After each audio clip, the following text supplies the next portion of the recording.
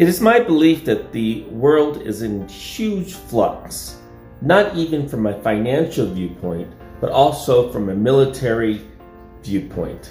Meaning the war in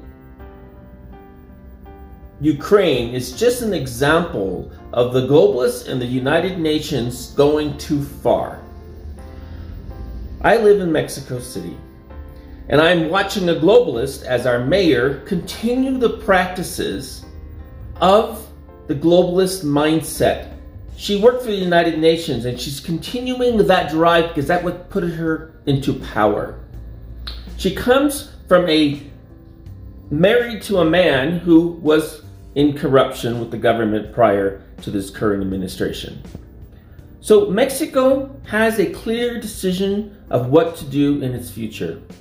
To follow its own path, as AMLO has said it, or continue to believe and move away from independence.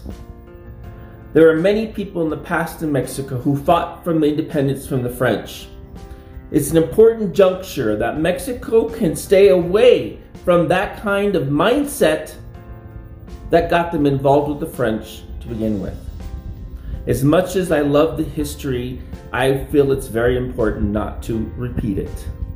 In this particular case, we are heading toward independence celebration on the 16th of September.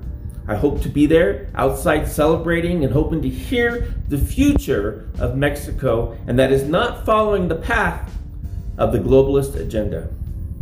I hope to hear that it's reaching out to Mexicans on both sides of the border and the wall to bring unity of the Mexican people that has been severed for well over 140 years in the United States for political power, and not to give Mexicans power.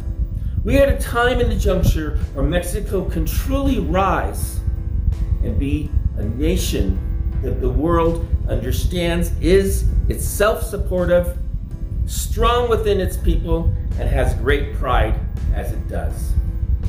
Mexico is at an exciting time of future opportunity for the youth. For the millennials who are being lost in the United States, they can prosper in Mexico by finding development and being part of the new generation. I believe that the 16th of September is important, not only for setting the future, but to understanding the past and how to make sure we do not put people in power who are failures and will be failures for the future.